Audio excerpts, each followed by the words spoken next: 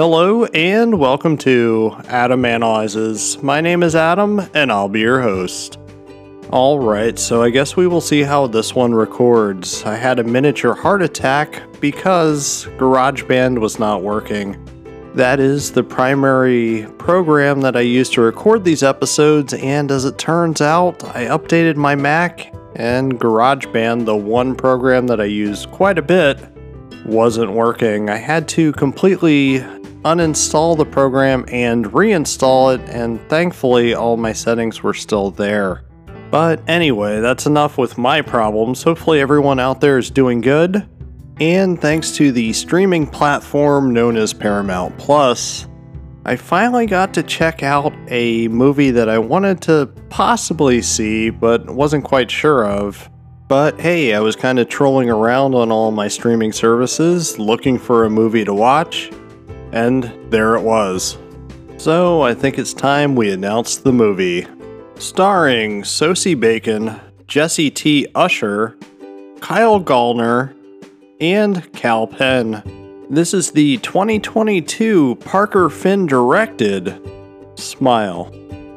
Smile tells the story of Dr. Rose Carter, whose life has changed after a patient of hers commits suicide in front of her.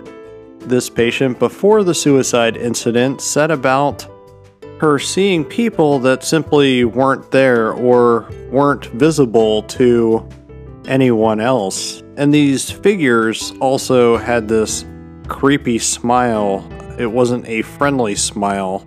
And they were also people that she knew that might not necessarily be alive. But anyway, after Dr. Rose witnesses this incident, it seems that she is cursed as she is seeing the same exact thing. However, she's seen the girl that killed herself in front of her with a smile.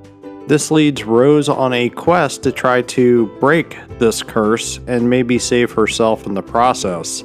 Of course, is this really happening? Or is she having some sort of psychiatric breakdown from the trauma? It must also be said that Rose herself has had past trauma, especially with her mother, as her mother also committed suicide. So, the big first thing on this one, because I always say first things first. Well, first things first. This is a film that we haven't seen in a while, these cursed people films. They all kind of started their popularity with The Ring. Specifically, where it got popular though was the American remake of The Ring. I personally don't mind The Ring, the Japanese one or the American remake. They are both similar to me thematically, even though the American remake shows a little bit more than what the original Japanese version did, along with cutting a pretty interesting plot point from the Japanese version. But either way, it's one of these cursed people films. They have 7 days after viewing this tape. I would say that Smile is probably more in the realm of The Grudge as opposed to The Ring, but either way, The Grudge is another one of these cursed people films. You step in the house, all of a sudden you're cursed. And just like The Ring, it leads our main characters on a quest to go and break this curse. There are some very good ones out there. I kind of tired of the whole cursed people genre. It was extremely popular, especially with the American remakes of Japanese films. It was a genre that everybody seemed to enjoy at first. Everything that had the same sort of idea going about it was a somewhat decent-sized hit. However, just as quick as they were here, they kind of disappeared, mostly because they had the diminishing returns. There is actually 2 cursed people films that I really like. I do enjoy The Ring and The Grudge and stuff, but they're just very similar to me, and after seeing them once or twice, I don't really care to see them that many times again. However, the 2 that I really enjoyed were Sam Raimi's Drag Me to Hell, mostly because he infused Drag Me to Hell with some of his Evil Dead style humor, and it was almost like a live-action Looney Tunes cartoon in parts, just like Evil Dead 2. And also Army of Darkness, where the comedic value outweighed the actual horror. But it was a fun movie in its own right with a somewhat bleak ending. Smile does have a bleak ending. I'm trying not to give too many spoilers away just in case you haven't seen it. But the bleak endings are always welcome, even if we don't want to necessarily see the characters get that ending. Even though I think Drag Me to Hell's is probably warranted. But the other movie that came to mind when I was watching Smile was the film It Follows. It Follows, I think, is an excellent film. I actually really like that one. It has the right amount of weirdness to it, and it's also an interesting take on the ideas of STDs and abstinence, but instead of this actually being an STD that affects, a person's downstairs, you got a demon following you constantly. You can't shake it. All you can do is keep passing it on. But if you pass it on and that person gets killed, it comes back for you. Either way, It Follows is a very fun film, and I recommend it if you haven't seen it. And of course, I recommend checking out The Ring or The Grudge or even Drag Me to Hell. All those are solid films. So that's one of the things that I'm really trying to get across here, is that Smile itself doesn't really do anything new. It is kind of refreshing to see that this is an R-rated film, considering a lot of those that I mentioned were PG-13 affairs when they were in theaters. Smile is somewhat nasty when it wants to be, especially with the idea of a very unique birthday gift at our main character Rose and her nephew's birthday party. This is a movie that also does have an animal, a cat, and of course anytime we see an animal in a film, we know the animal is most likely going to die. That's irritating, it's a cliche, and guess what? This whole movie doesn't really do anything new. The best thing about it really is the fact that it has that R rating, so we do get some of those gorier shots. Sadly, those gory moments are kind of few and far in between. A lot of the R rating, I believe, would come from the dialogue, which there's a lot of F-bombs here, and I don't really think the dialogue needs all of that. There's a couple moments in the film, too, that don't really add up. For example, the whole idea with the people getting cursed with witnessing a suicide and this whole smile demon thing just keeps getting passed on and on and on. Well, that's okay, but we don't really have a backstory, at least with other things such as Drag Me to Hell, and also The Ring, The Grudge, even It Follows, but I would say It Follows is probably most similar to Smile. But anyway, there's not enough backstory to the whole thing. We don't really know what this smile demon thing really is, and it just kind of feels like this is a movie for the TikTok and YouTube generation. And I don't mean that as a bad thing, it's just that as a movie itself, it doesn't really feel 100% complete. I was looking to see if this was a short, and to the best of my knowledge, this was not a short, but if somebody told me this was a short film from this director that somehow got noticed by a movie studio, Paramount in this case, I wouldn't be surprised to find that out. I would have liked to have actually known what this thing really was. You don't have to give everything away, but at least give a rhyme and a reason for why everything's happening other than, well, this is a curse, this is what happens, this is how it's passed on.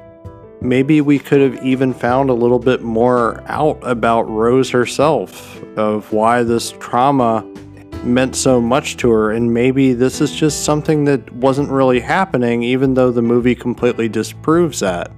I think it would have been interesting to have it as a shared psychosis, and probably would have added a interesting twist to the whole idea of this movie, but at the same time, it probably wouldn't have made sense, and I don't know if a twist ending like that would have actually been a good thing or not. There is a moment towards the end where we do get that fake ending, but it feels like a fake ending. We know we're going to get some kind of gotcha. And I think it actually works pretty well, it's just that it's obvious. I do have to say that the actual creature design, when we see the smile creature in its true form, it's actually pretty cool looking, and I do like the idea of the way it crawls into a person And I honestly think in a movie that's filled with jump scares that isn't really scary, this is actually one of the big highlights. So even if you're not really sold on the film, it's probably worth watching specifically for the last 20 minutes. Smile is a film that's really based around trauma, and then we do get that backstory for Rose with her mom and how her mom committed suicide, and it causes tension between her and her sister. However, it doesn't really have the big payoff that it should. I was thinking that it would actually tie more into it and into that how this witnessing a suicide actually affected her more than what it might have affected somebody else. Of course, it's a traumatic thing either way, but knowing that it haunted Rose as something from her past, it just doesn't have the payoff that it should. I was expecting it to actually lead somewhere, and yet it doesn't truly get there. I do have to say that for the most part, everybody in the film is fine as far as their acting. The big standout is Sosie Bacon. The whole movie more or less rests on her shoulders, and I would say that she does a great job of carrying the entire thing. I was never once bored with watching Smile, and it's a movie that I did want to see how it was going to end. However, it was a little bit predictable. Like I said earlier, it's a film that does what it does well, however, it doesn't really do anything to innovate. This does appear to be the first film by director Parker Finn, and I would say that he does an excellent job. Of course, he wrote this one as well, and I think his direction is definitely better than his writing. As much as this movie feels like a throwback to the films like The Ring and The Grudge and some of those early 2000s films, and then if you're going to get technical about it, to the original Japanese releases, then it's a throwback to even further times of the late 90s. I would have to say that this one even gave me a throwback feel to some of the early 2000s horror films that seem to pop up in theaters every week, or at least every February when there wasn't really anything in. Movies such as The Boogeyman and also Darkness Falls. I know that it kind of doesn't really resemble those at all, but somehow I got that feel from it. And that's where I think, as far as the direction and the director, Parker Finn, I'm actually hoping that his second film is a little bit more original and also builds off the potential that it feels like he has. The only real big detractor of Smile for me was the fact that the score and music were not very good for this movie. It really did feel like some direct-to-video stuff at times.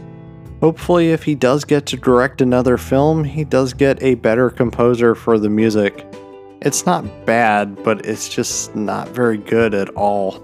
I mean, maybe I'm being too harsh and I'm maybe noticing scores more than ever lately, which I have no idea why, but yeah, this one definitely could have used like a classical sounding, like a building type of score. The stuff that's played over the opening credits, I don't know, it's not good. Overall, Smile is a decent film, not good, not great, not bad either. It is a perfect time waster, and considering it's very easy to watch right now on Paramount Plus, I recommend checking it out if you're suffering from a horror film drought. There is plenty of better options out there, but this is an alright way to spend 2 hours of your time. But with that being said, I'm going to close out tonight's episode. As a reminder, you can find me on Twitter and Instagram at Adam_analyzes. If you don't do the whole social media thing, go ahead and drop me an email at adamanalyzespodcast@gmail.com.